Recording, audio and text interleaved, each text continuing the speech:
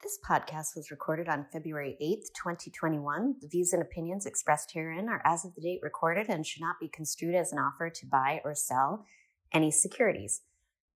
Such views and opinions may differ from those of DoubleLine Capital or its affiliates and are subject to change without notice. DoubleLine has no obligation to provide updates or changes.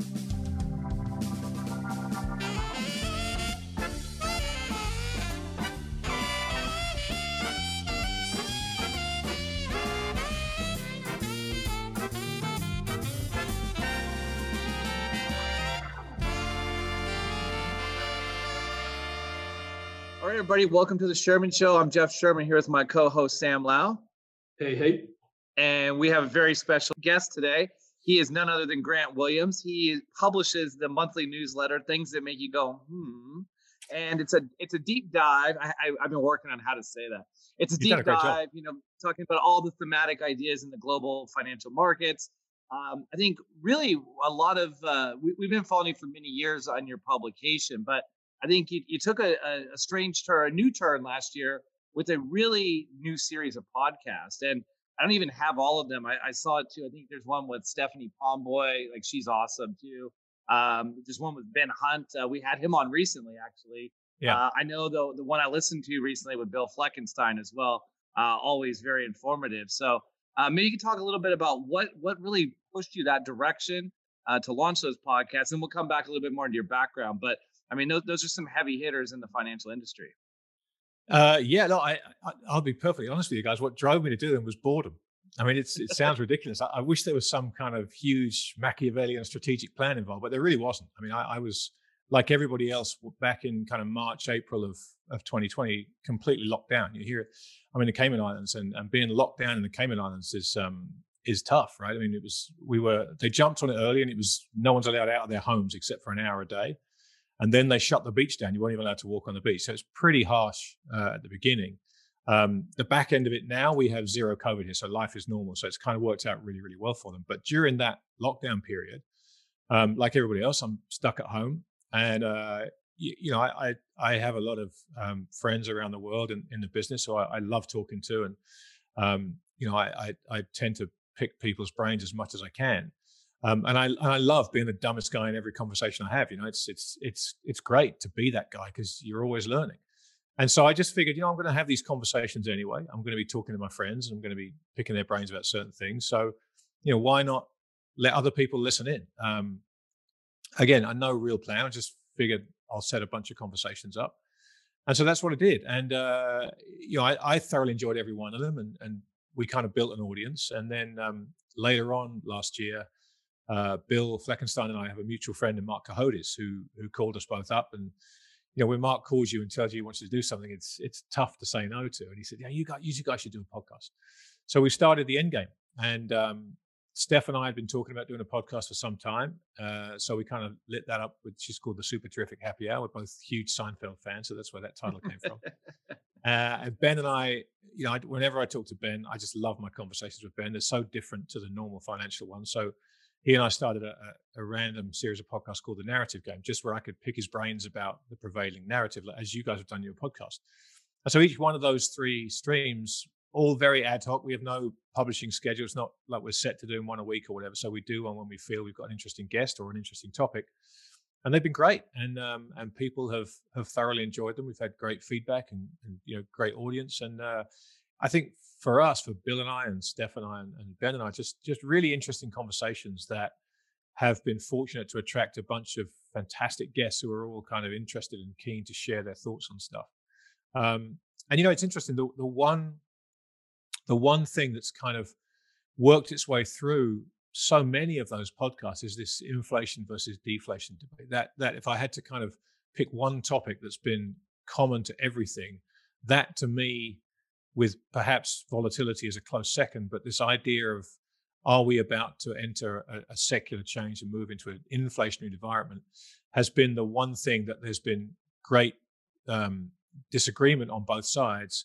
But the beauty of this is everybody we've had on is so smart about these things. So whether you're listening to Lacey Hunt talking about how deflation is still in our future, here's a guy who's been right about it for 40 years. How do you count him out? But he's being countered by Russell Napier, who's been hardcore deflation for 20 years and now is a staunch inflationist. Russell's thought on this is extremely thought-provoking.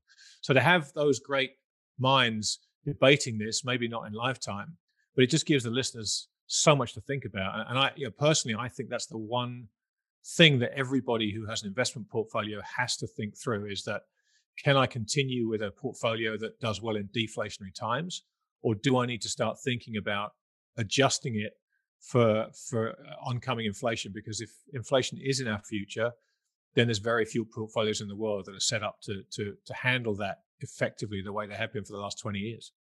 Yeah, and I think one of, Lacey's arguments are so strong, they're Yeah. profound. You go through it and you scratch your head and say, why shouldn't I just buy, 30-year zeros or strips in that market? And you're right, they've been positioned for it very well. And I think one of the interesting things is that he still points out the thing that can derail that idea is that if the Fed's liabilities become legal tender, right, where Yeah. they actually get in the true currency game. And that's probably a little deeper than we want to go right now. But forget your background, Grant. You jumped off. This is a topic I'm going to talk about so much about you. Let's talk about the inflation deflation camp. So where do you see yourself in this debate today? How are you thinking about it? Are you thinking about it, inflation as a 2021 phenomenon? Is it something that is a couple years out where these policies need to compound? Where are you thinking about it, and how are you trying to advise people on their portfolios for this rearing debate that we're having? Well, for me, the way I handicap it is this. I think inflation is in our future because, as we all know, at this point, it's essential that they try and create some kind of inflation. Without it, the central banks are really in a corner. But at the same time, if they get it, you better be careful what you wish for, because it's going to cause all kinds of problems. So this is why I think it's so important for people to have a view on this. And look, none of us know. I mean, that's the first thing to understand, is none of us know if deflation or inflation is in our future. And so what I keep saying to people is, look, you need to go through the mental exercise. Look at your portfolio, think through what an inflationary environment would reveal in terms of the stress points in that portfolio. And at that point, you then have to start thinking about handicapping its likely return. And if you think it's an unlikely event, which many people like Lacey do, and David Rosenberg, I had a great conversation with him and Steph a couple of weeks ago, and Rosie's very much talking about the fact that deflation is here for the short term at the very least. If you think that's the case, then you don't need to really adjust your portfolio right now, other than to be aware of what you probably need to do if that opinion changes, if you think inflation is in the likely future. I think where we are is that we probably are likely to see deflationary forces prevailing in the short term. But I think that short term is getting shorter by the day. I think the short term deflation a year ago, you could probably say, well, short term is maybe another 2 or 3 years of this. The Fed have obviously promised they're not going to change rates till 2022 now. I lose track of how far out they're pushing that. But I feel like with all the dry powder that's been pushed into these markets, and the future dry powder that you're going to see coming into the markets in terms of additional stimulus, that makes me very nervous that we could get inflation picking up quite quickly at some point. So for me, it's an exercise that I think people do need to go through now and understand the stresses it creates in their portfolio. I think if you look at the commodity markets, you're starting to see signs that they are sniffing this out. You're starting to see very constructive chart patterns in all the base metals, really. We've seen, obviously, gold and silver are acting it's not really an inflationary bet at the moment. It's a real rates bet. So I see enough signs that, for me, I think you need to do the work now. You need to go through your portfolio and stress test it for inflation. We're seeing a curve steepen. There are all kinds of signs that suggest it's an important exercise to go through. So for me, I wouldn't shy away from starting to nibble at inflationary trades, even though they may not work for the near term. I feel like the damage that you're going to be potentially suffering if you are starting to set up for inflation at this point won't be too significant. You have to be careful. I don't think it's that you go all in on the inflationary boat, as some people are. But I feel like if the change isn't here, then it's certainly something that you can maybe see from here. And I think it's arguably the most important secular change that we have to deal with in the last 40 years, potentially. Right. Well, we haven't really seen, elevated levels, at least since we've had this kind of in the direction of downward pressure on inflation. Like, over the last 40 years, you had elevated levels, but we haven't really had those spikes back. And so when you're thinking about, positioning and you're talking about trying to leg into those trades, you mentioned commodities. Commodities have benefited pretty well in this whole reflationary idea. You're starting to see finally the energy complex as well kind of participate in this rally. You mentioned gold, a real rates trade. Well, one thing is if inflation comes in and rates aren't moving commensurately, it's obviously a real rates trade. But we've noticed break-even spreads continue to really be on a tear. That is, people buying tips or inflation-linked assets here in the U.S. That they're really starting to look like the market feels that there's going to be a true level of inflation, even like 5-year rates. We're not just talking about the ones Yeah. that are correlated to oil. What are some other trades that maybe aren't as crowded, or things you need to think about that investors don't really talk about when they talk about inflation? We always hear about inflation linkers, we hear about gold. What other things are you thinking about when looking at that portfolio of what can help in this somewhat perhaps inflationary environment? Well, I think for me, what's important if we do enter a period of inflation, or we start to get, and don't forget, inflation is all about expectations. That's why I think you're seeing those things you've seen, is that people's expectations are starting to get there. And sometimes that's all you really need to get this trade moving. Hmm. But for me, the important thing is if we do go that way, if we do see a change from a deflationary environment to an inflationary environment, then the beauty of it is, as an equity investor particularly, is that it just changes everything. And so if you look at what's worked, if you look at momentum stocks, for example, I mean, it's been just the place to be, and value is just on the nose. I mean, nobody wants to own value stocks. Nobody wants to invest with value managers. And a few value managers that I've spoken to are starting to see people, make inquiries, and they're starting to see inflows. And that tells me that there could be a tremendous tailwind to that trade, because value is so unloved at the moment. And there are places you can go in these markets where you can go and look at the stuff Jeremy Grantham talks about, right? Right. Poor Jeremy. There's stuff there that if we do get a change in that big secular environment, it's going to flip everything on its head, because an inflationary environment is going to behave tangentially opposite to the deflationary environment we're in. So it kind of gives you almost the ease of saying to yourself, well, look, I'm just going to park some money in value ETFs for now, just so that if we do get this change, I want to own all the stuff that's been out of favor. Because if you've ridden that tailwind of the FANG stocks, and you've ridden those kind of tailwinds, you are going to see people looking to sell those and looking to lock in profits. And where are they going to go? They're captive to the equity market. People are going to want to be in equities if it is an inflationary environment. And so you just have this beautiful setup where there are some great companies and great sectors that are really, really downtrodden and sold out, and nobody wants to own them. So even small caps, again, there are small cap indices, and the beauty of the ETF environment is not everybody has to be a stock picker anymore. And because of the way a lot of this passive money is allocated, it will get allocated to value strategies, not necessarily value stocks. And so you can sit quietly and say, okay, I'm going to start allocating to value away from growth, away from momentum, just quietly at the edges, and just give yourself a kind of dog in that hunt and the ability to participate if it does shift down. The thing that worries me is if we see this inflationary button switch, and we do see people start to try and really flip their portfolios on their heads, I do worry about the effect that this passive phenomenon is going to have as people try to move to the exits in what are very, very crowded trades in, for example, the FANG stocks. There's plenty of people who've been talking about this, not least of them Mike Green, who's done an enormous amount of work at Logica Funds on the passive phenomenon.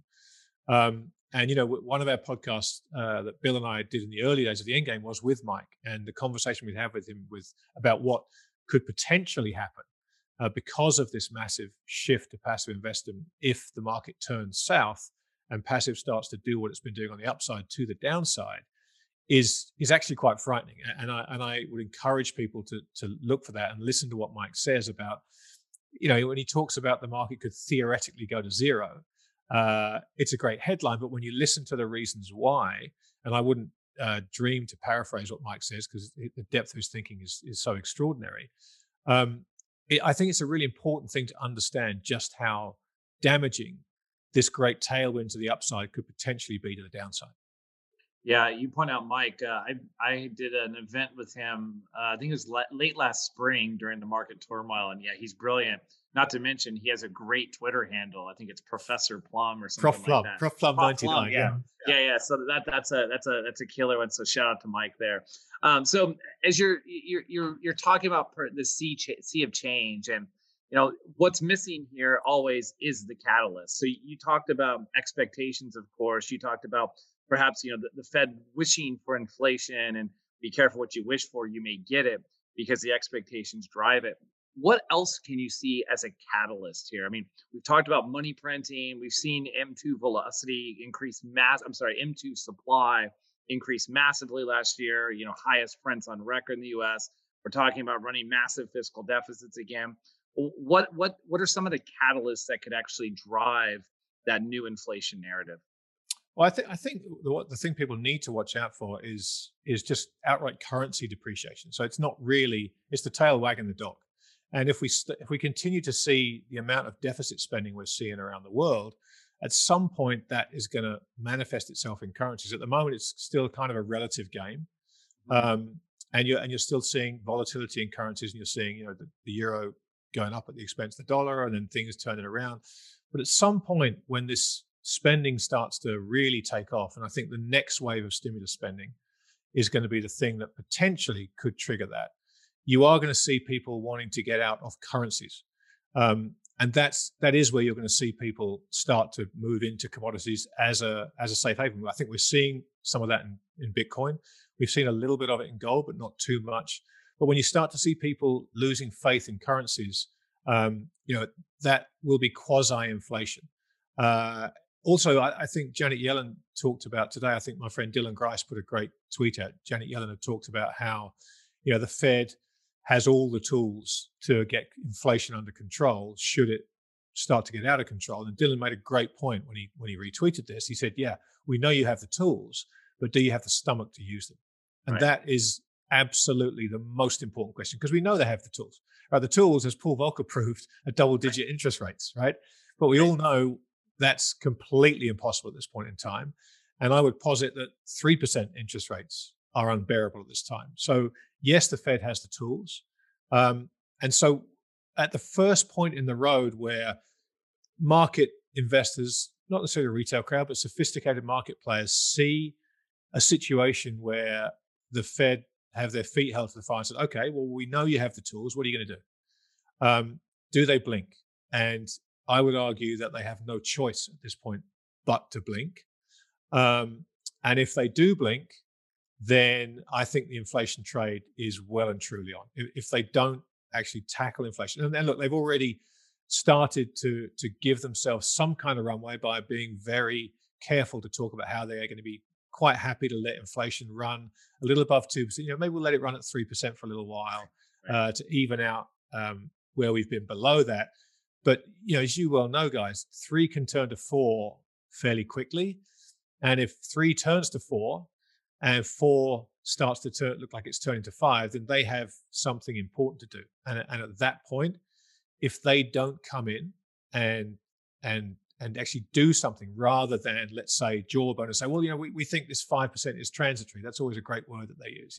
5% is transitory. I think at that point, a lot of market participants have no choice but to assume that this is going to get away from them. And that, I think, could be a big shot in the arm for this inflationary trade. Yeah. I like that it's always transitory when it doesn't achieve their objective, right? It's not to just it misses. It's only transitory when it doesn't go into my narrative that I'm trying to spin here.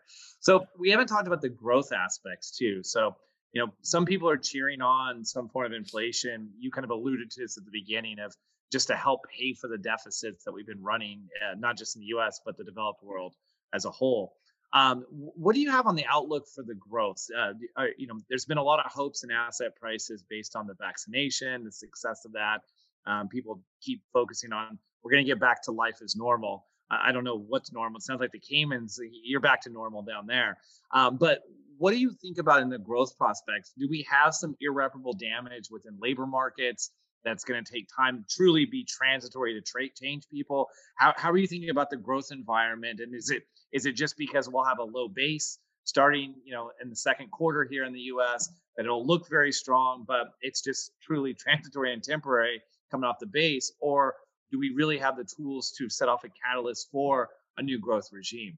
Because I want to remind everyone that as we think about it, since the global financial crisis, the annualized GDP in the U.S. has been about 2.3%. So that's trend line growth, right? Can we get above that? How are you thinking about that? And just, what do you think for the prospects for just the growth environment? Yeah, I think it's such an important question. It's great that you actually made that point about what trend line growth has been. It's been weak. The world struggled with, if the US has grown at 2.3% for a decade, that's not been great. But what we have had previously was China growing double digits, India growing double digits, Asia. There were places around the world that were picking up the slack. What we're now seeing is kind of this, everybody's suffering from, let's call it lower growth instead of low growth. Countries are growing, and yeah, we've got some nice comps coming up. But when I had that conversation with Rosie recently, the numbers he was pointing out, and nobody digs into the data better and deeper, I think, than Dave Rosenberg.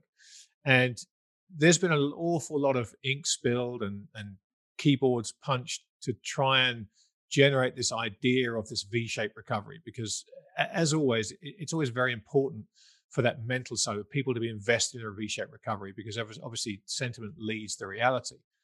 But what Dave's found when he looks into the data is when people are talking about, there's been this surge in DIY spending at the Home Depots and the Lowe's, and there's been a surge in people fixing their own cars and all that kind of stuff. But as Dave pointed out, we're seeing double-digit rebounds in things that equate to about 4% of GDP. So it doesn't really move the needle. I think the damage to the economy, it's not irreparable, but it's going to take a significant amount of time for us to get back to where we were. And that's kind of been masked by these stimulus checks. I'm from the UK originally, and there's been an extraordinary amount of stimulus pushed out, $400 billion by the Chancellor of the Exchequer right now, which is absolutely unaffordable for the UK, completely unaffordable. And now, obviously, we're starting to get to the point where the rubber meets the road, and we're going to have to start talking about taxes. There's a lot of discussion in the UK about windfall tax grabs against the online retailers, Amazon. They're calling it the Amazon tax, because these guys have made hay, obviously, while the sun shone, and meanwhile, high street retail is completely a dumpster fire in the UK. And so I think you're going to start to see a lot of these countries that have massive holes in their budgets are going to have to find money from somewhere, because look, we all know you can't just continue to print it and throw it into that hole. At some point, you need to take it from somewhere. And the only place you can take it is from the people who have it. And on the basis that the number of people who have that wealth has declined over this last year, it means the taxes are going to have to be bigger on the haves, on the Amazons of the world, on the Googles, the Netflixes of the world, the guys who've been making money. And that's going to cause more problems. So I don't think we're going to get back to trendline growth consistently for some time.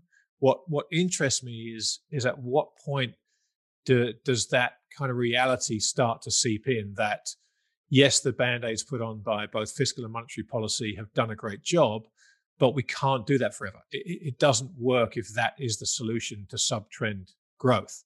And if we realize we can't do that forever, where does that come home to roost? Does it come home to roost in the currency? Does it come home to roost in failed bond auctions? Well, in the EU, the ECB bought 85% of sovereign issuance last year and 100% of the southern Mediterranean countries. How much more of that can they do in the sense of the European countries? Obviously, the southern countries, they're at their limit, but it doesn't mean to say they won't keep doing it. Can they buy more than 85% of northern European issuance? Clearly, they can buy 15% more. But at what point does that start to matter to the euro? Do these enormous deficits in the US start to cause problems for treasury auctions? And if so, do the Fed start going down that playbook that Japan's followed, that the ECB's followed? Well, you'd have to say that, yes, that's what they're going to be forced to do, because I don't see any way that we can get back to 3-4% growth, which with these larger deficits is what we're really going to need to try and chip away at that. Sorry, it's my dog barking. Yeah, the dog So, doesn't like your big no, deficits. no. Well, he's convinced we're going to see 3 or 4, so he always gets upset when I talk about this. But yeah, that's what I think the problem here is that you're pushing a rock uphill to create the kind of growth that you need, and sooner or later, I think somewhere that has to be reflected. It's certainly not been reflected in risk asset prices for reasons that we understand fully with all the amount of stimulus that's going on. But at some point, I think this realization that what we're doing to keep the wheels on is only justifiable if a return to trend growth, and ideally above it, is in our future. And I think what time is perhaps going to tell us is that that return is getting pushed further and further out. And at some point, something has to give, unfortunately. And I suspect it's either going to be the bond market, the currency, or both. Yeah. Well, I think when you look at it too, it's one of those kind of ideas where, well, we did all this extraordinary measures, they work, so this is going to be the playbook going forward, right? I mean, QE was an extraordinary event.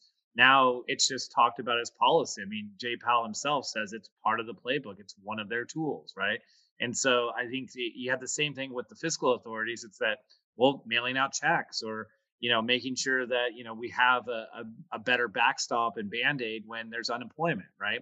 And so it's not going to the root of the matter. It's those temporary fixes that become somewhat permanent, and then we just compound those policies, and then we look back and say, how the heck did we get here? Right. And I think that's kind of one of those moments you're talking about. And where does it impact which market? Is it currency? Is it inflation? And by extension, the bond market there? Or is it something? Jeff, it's interesting what's become our barometer for success with those policies, right? Because success from an economic standpoint has been the system not collapsing, right? It's been avoiding a great depression. We all root for that. We all root for of course. Not to collapse. That's good, but of course that should be the bare minimum, right? That shouldn't be success. That should be the bare minimum, right? But how we're measuring it is in risk asset prices. We're talking about the stock market being at all-time highs and junk bonds being at all-time highs, and we're talking about these risk assets floating higher as success. And I think market practitioners understand that's not success at all. In fact, that's arguably failure. It's great if you're in the business and you have access to liquidity and you can get leverage and you can run these things up because you have that implicit backstop. But it's anything but success because it's hollowing out the economy. It's hollowing out the middle class by taking away any ability to generate income on your savings. And yet it's being kind of held up as success. And I think that's very dangerous because what it does is it tells the middle class, it tells this famous 99%, hey, success. They've hung the mission accomplished banner on the deck of the aircraft carrier. Right. When people are struggling to pay rent and they're reliant on $600 stimulus checks, but they're reading about how Elon Musk and Jeff Bezos made another $15 billion last week because their stocks went up. So I think it's very dangerous what the barometers of success have become right now, to be honest with you. Well, so on that note, very, very prescient topic here in the U.S. has been the Reddit army, right? And how they're trying to democratize finance. And so some people look at all of us working in the business, being institutional investors, that perhaps we're the bad guy in all of this. But what do you think about this movement? I mean, it reeks of stuff where you saw in like the online forums back when they had the I forget what they were called, the little chat rooms, like the IRC rooms and things like that, where people were getting together. But you talk about depressed savings rates, right? The inability to earn a decent return on capital through your bank or wherever you do it. So you have to take risks. Is this a response mechanism, or is this just utter speculation and people trying to get involved and make a quick buck?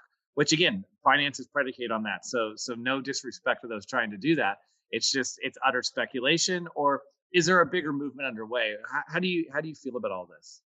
It's a great question, and I think it's a really important thing for everybody to kind of think about. And I don't think there's a simple answer. I think what's interesting is so many people on Wall Street are cheering on these retail investors, right? There are plenty of us that go, look, I hope you all sold your GameStop shares at 400 Because I think Absolutely. that would be phenomenal if you did It's that. phenomenal, and bag it and move on and just be happy. Right, Consider right. the trade of a lifetime, right? Yeah. That would be amazing if Main Street actually did clean out Wall Street on that one trade and take the $35 billion and put it in their bank accounts. No one would be happier than me, nor you, or nor Sam, I'm sure. And there's a lot of Wall Street guys that are cheering them on. Unfortunately, what we recognize, I think, after years in the business is that it's not as simple as that. And that's most likely not what happened, just because of the nature of the way these kind of retail manias tend to go down. And unfortunately, they do tend to happen the same way. And finance is not a simple science. It's a complicated, convoluted practice. And buying shares of GameStop, or more importantly, perhaps in this instance, buying call options on GameStop, is not a simple thing to do. I think Wall Street made an awful lot more than Main Street out of those runs, unfortunately. And I think an awful lot of retail will have been sucked in at the top and will be sitting on significant losses. And unfortunately, with this kind of gambling culture and everyone locked at home and looking for kind of ways to play the market, it's one thing to put your $600 stimulus check if you're a millennial living at home with mum and dad, and it's kind of free money and it's landing in your lap and you've kind of got involved on the boards and it's all fun and games. That's one thing. But there are plenty of people, thousands of people, and you're starting to see these awful stories appear on the bulletin boards now about how the people who put all their money in GameStop at $400 and 2 days later it's at 60, and it was money they couldn't afford to lose. And I think it's a tremendous shame. I really do. And unfortunately, this idea that we're sticking it to the hedge funds. Look, Melvin Capital had its problems, and I don't think there were too many people on Wall Street that were experienced too much sadness at the kind of fate that befell Melvin. If you're that levered and this happens, we all know what's going to happen in the game. But to recast that as Main Street sticking it to Wall Street is unfortunately wide of the mark. And I think that what happens from here is complicated enough that reducing it to diamond hands and never sell is to miss the point, and is actually going to funnel an awful lot of money back into the pockets of Wall Street, because this isn't like going to the casino where there are one set of rules and the house has an edge. You're going into a casino where the rules are actually really, really complicated. And while the game prima facie looks very straightforward, you put your money and you see what happens. The rules, as we found out with the Robinhood margin call, what Robinhood did, anyone who's in the game and understands how clearing brokers work knew that wasn't necessarily Robinhood being bad guys. They had a $3 billion margin call they couldn't meet, and so they restricted trading. We understand that's how it works. The narrative on the bulletin boards was Robinhood are bad guys. Now, the big problem with that, and I've spoken about this before, is that the CEO of Robinhood went on CNBC and lied. He committed serious securities fraud. He said, we didn't have the margin call. It wasn't anything to do with that. Later on that night, and here's where the problems of social media appear, in a clubhouse sitting where Elon Musk is questioning him, he comes on and says, we had a $3 billion margin call that we couldn't meet that morning, and we talked the regulators down to $770 million. And then we went out and raised $2.4 billion from investors. So a big problem of this is the enabling and the kind of, again, hollowing out of regulation by likes of the SEC in terms of policing this and allowing the likes of Elon Musk to commit securities fraud in plain view and slapping him with a $20 million fine. He's made billions of dollars from the increase in the stock price from that securities fraud. And if you take away, as someone said to me, I forget who said it now, but someone said to me that capitalism without bankruptcy, without fraud charges, is like Catholicism without hell. And it's so true. You have to have the fear of telling lies and committing securities fraud and going to prison for this stuff. And it's absent. So the market has become a casino. And unfortunately, it's a casino with very, very complicated rules. And the new guys at the tables don't get that. They think it's you roll the craps, you roll the dice, and if it comes up the right number, everything goes up forever. And it's a great shame to see these stories. I hope everybody is in this on the retail side, gets their Lambo and walks away, because that would give me put an enormous smile on my face, I have to say. I fear the worst, though. You sound Yeah. more like a crypto guy if you're focused on Lambos, but I'll let Sam ask something. Yeah. No, it definitely marks an interesting shift in the market dynamics with the retail investors coming in. And, like Jeff and I were cheering them on, in terms of just, letting the so-called little person win in this. But it is something that the regulators certainly have their eyes on.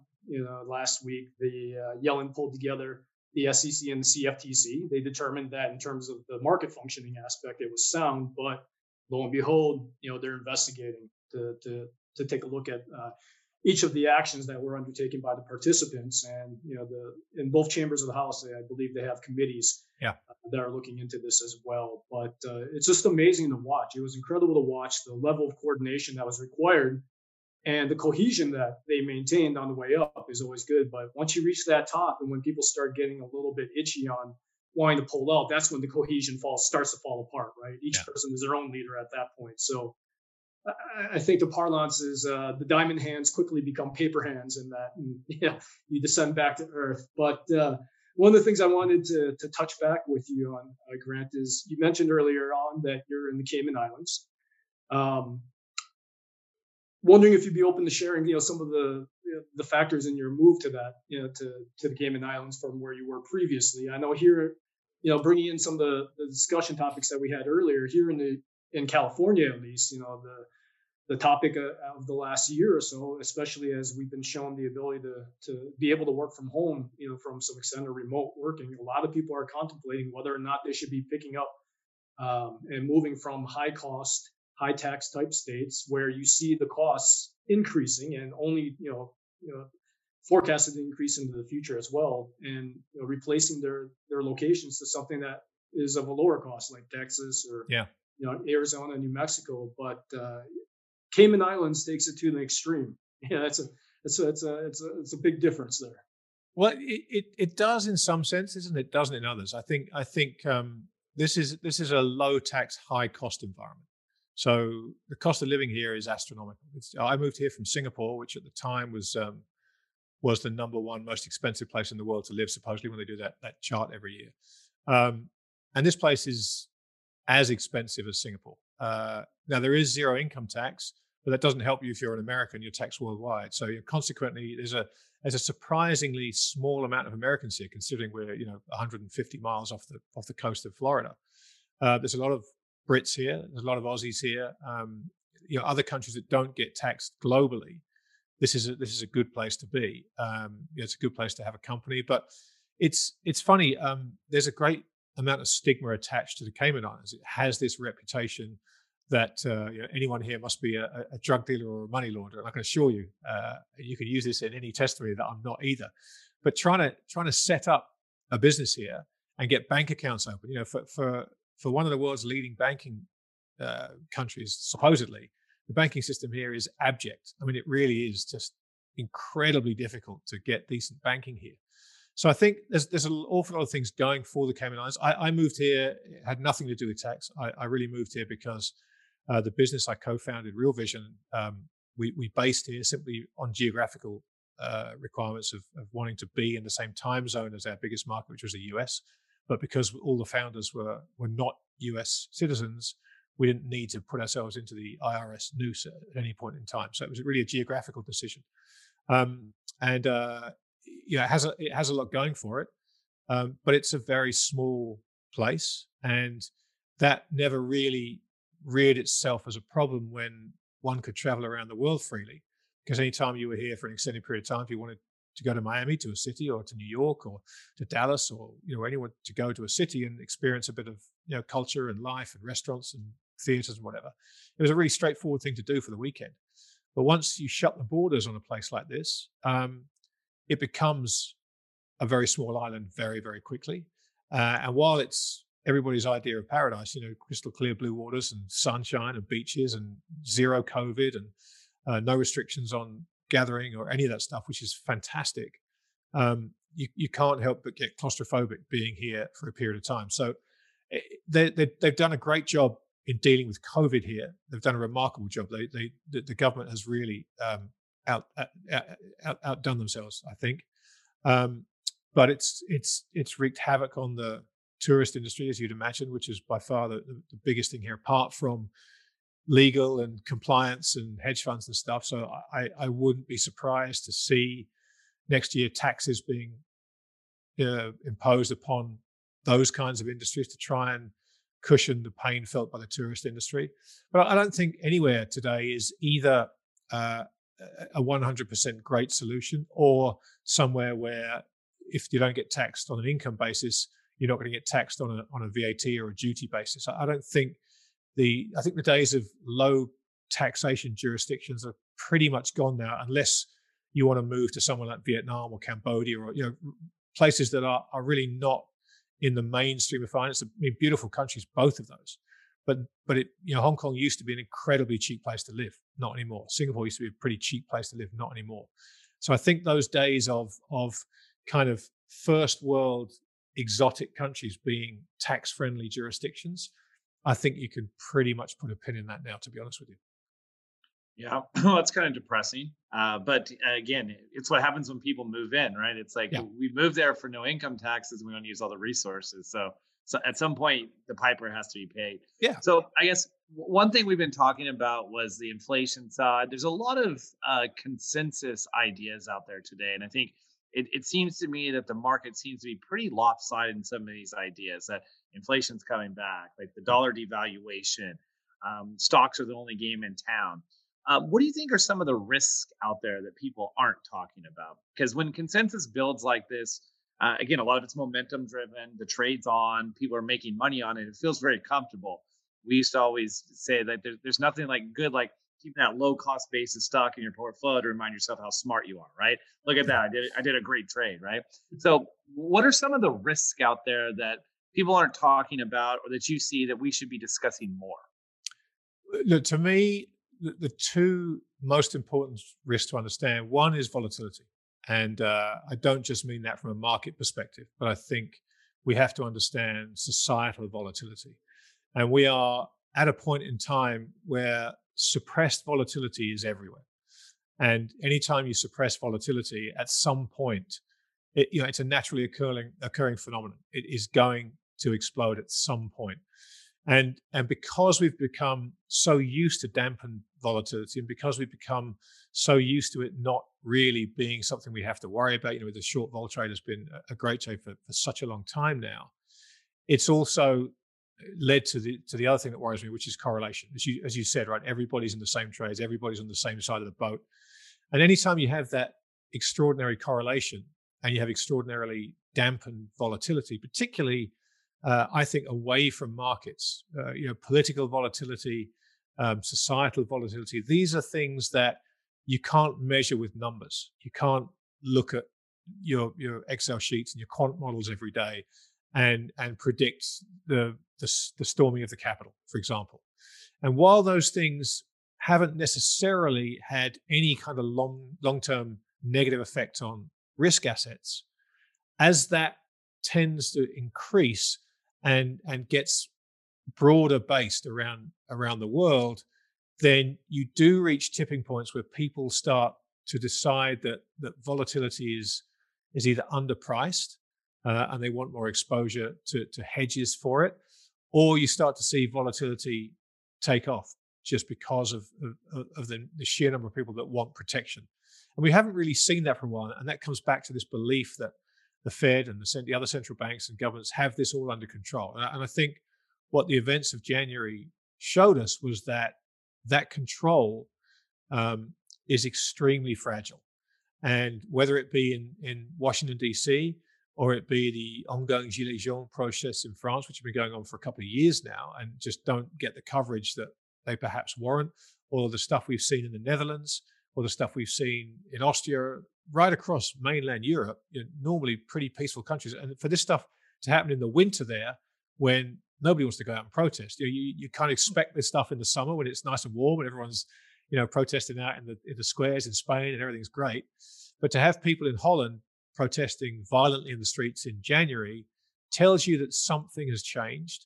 And so they're the things that I think people need to pay more attention to is understanding how fragile the social fabric is, understanding that this conflict which is kind of amusing when it gets memeified. Okay, boomer and all this kind of stuff is kind of funny, but there's an undertone to that which is rooted in haves versus have-nots. It's rooted in a transition of power that the millennial generation want and feel like they are old enough and responsible enough to take the reins of power. And let's face it, they are. The leading wave of millennials approaching 40 now.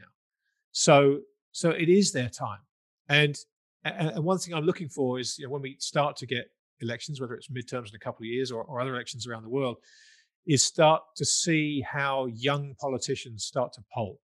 Because I think if you start to see surprising results in terms of 35-year-old, 40-year-old senators starting to get elected at a fair clip, or across there in Europe you start to see young politicians, that tells me that this power struggle between the boomer generation and the millennial generation, with Gen Xers like me just caught in the middle, having never really had our hand on the tiller at any point in our lives, what that signifies is a redistribution. Because once that power structure changes, it gives power to the people who are the have-nots and who have not done well over the last 50 years, as the boomer generation have, look, by no fault of their own, by pure coincidental good fortune, happened to be born in the 60s and have ridden this extraordinary 50-year wave to great prosperity. But unfortunately, the last 20 years of that wave of prosperity has come at the expense of millennials and Gen Z largely. And so if they start to take the reins of power, which is going to happen, let's face it, even if it has to wait till the boomer generation largely dies out, they are going to want to make things right for their generation. And that is another power struggle, which I don't think investors are correctly positioned for. I think it will be very confiscatory. And if you get to a period where we reach confiscatory policies, let's face it, the only people you can confiscate stuff from are the people who have it. And it's very, very clear where that wealth sits right now and where it doesn't. Yeah, I mean, there's a lot in there. I mean, I think it's just a great way to end it, Grant. I mean, just to give people food for thought too, that it's not just about markets when you talk about suppression, but society and just the impacts we have. And at some point, we're talking about having more equitable policies, making sure more people participate. It's even on the Fed's docket these days. You hear that a lot more, right? Yeah. About talking about that and trying to fix that. So I think it's a great way to end it. But, Grant, one thing before you leave, I got to introduce you to Sam's favorite part of the show, because we've got to get into that real quick. So, all right, thinking cap, here we go. I'm ready. All right, Grant. And my favorite part of the show is Sherman Says.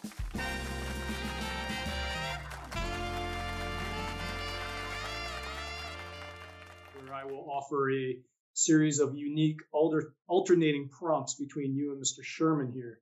And I'm going to start it off first with Jeff at $15 minimum wage. Bring it on.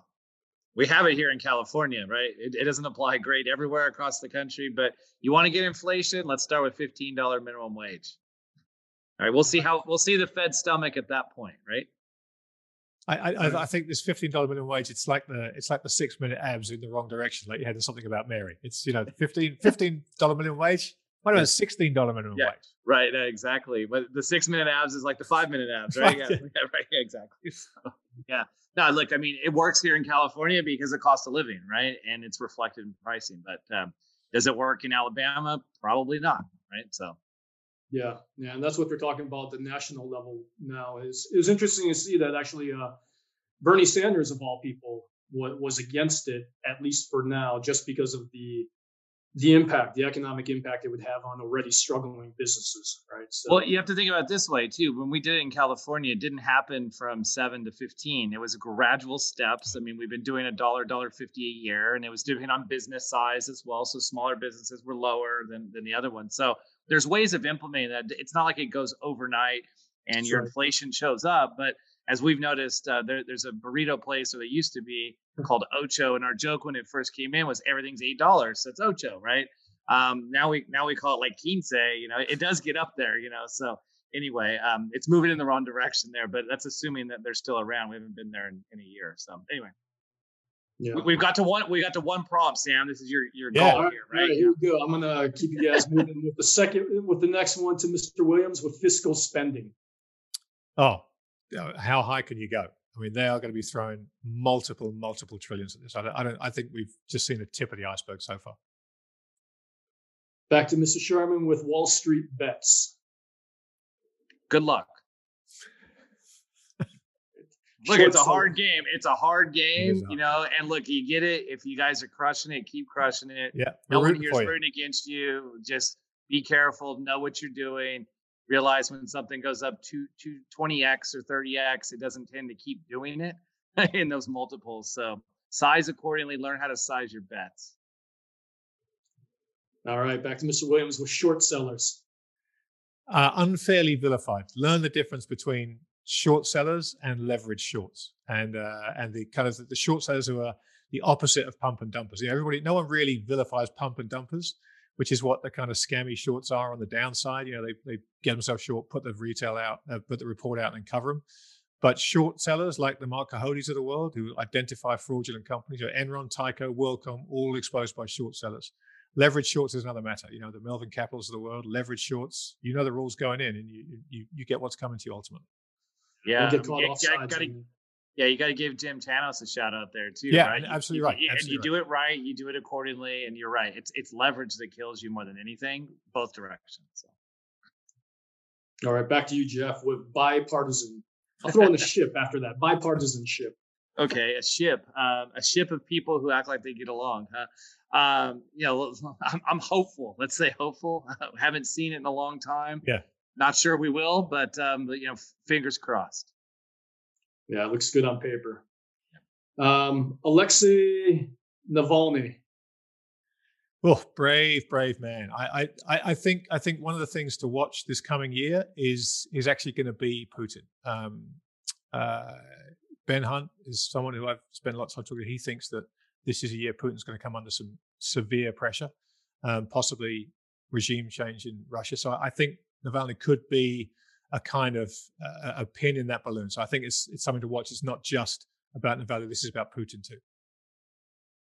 Yeah, I mean, you're talking about protesters going out in the depths of winter in Holland. Let's talk about them going out there in Russia, right? And then, I think it's always the depths of winter in Russia. So I think they're made of stronger stuff than the Dutch. Yeah.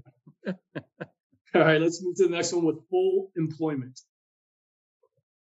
Long ways away. Don't believe the U3. We're a long ways away. People want jobs in this country, and they're being kind of classified out of that participation. So we got a long road to recovery. Cash.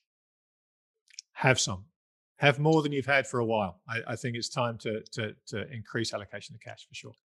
Grant, on that note, is it physical cash or is it ones and zeros cash? Look, I think one size doesn't fit all.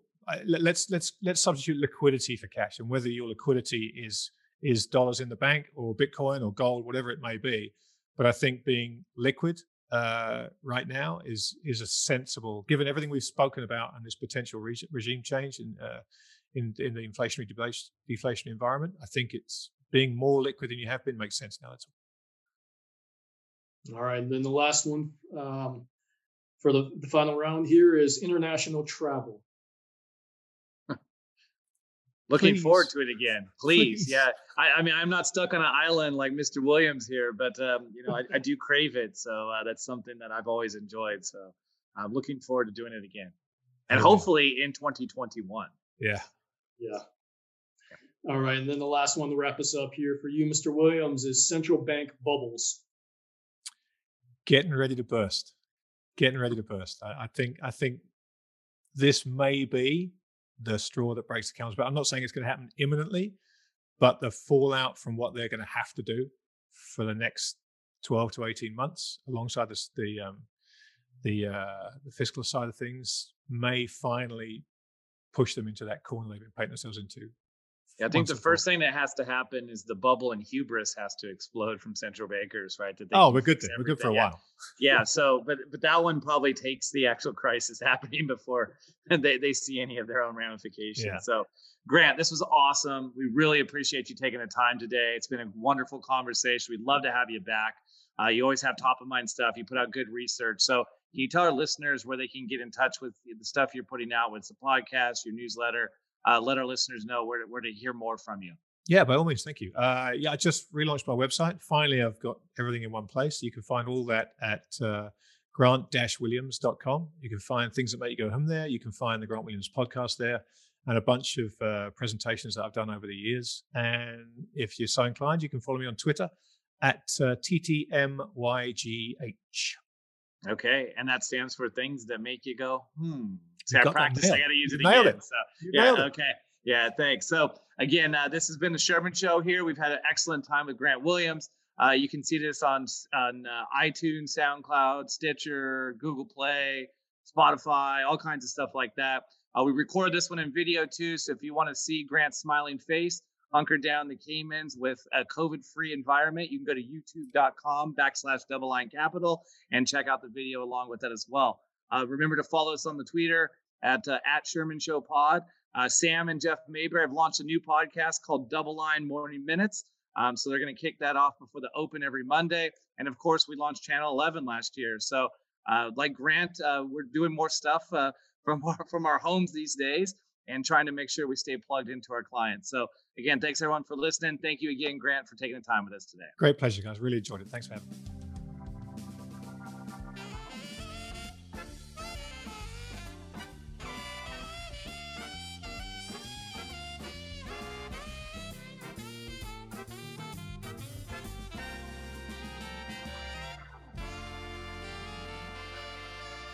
The audio presentation represents Double Line's intellectual property. No portion of this presentation may be published, reproduced, transmitted, or rebroadcast in any media in any form without express written permission of Double Line. Double Line has no obligation to provide any updates or changes. To receive permission from Double Line, please contact media@doubleline.com. Neither Double Line nor any of its affiliates makes any representation or warranty as to the accuracy or completeness of the statements or any information contained in this podcast and any liability therefor, including in respect of direct, indirect, or consequential loss or damage, is expressly disclaimed. Double Line is not providing any financial, economic, legal, accounting, or tax advice in this podcast. The receipt of this podcast by any listener is not to be taken as constituting the giving of investment advice by any Double Line entity or individual to that listener, nor to constitute such person a client of any Double Line entity. The portfolio risk management process includes an effort to monitor and manage risk, but does not imply low risk. Copyright 2021 Double Line Capital.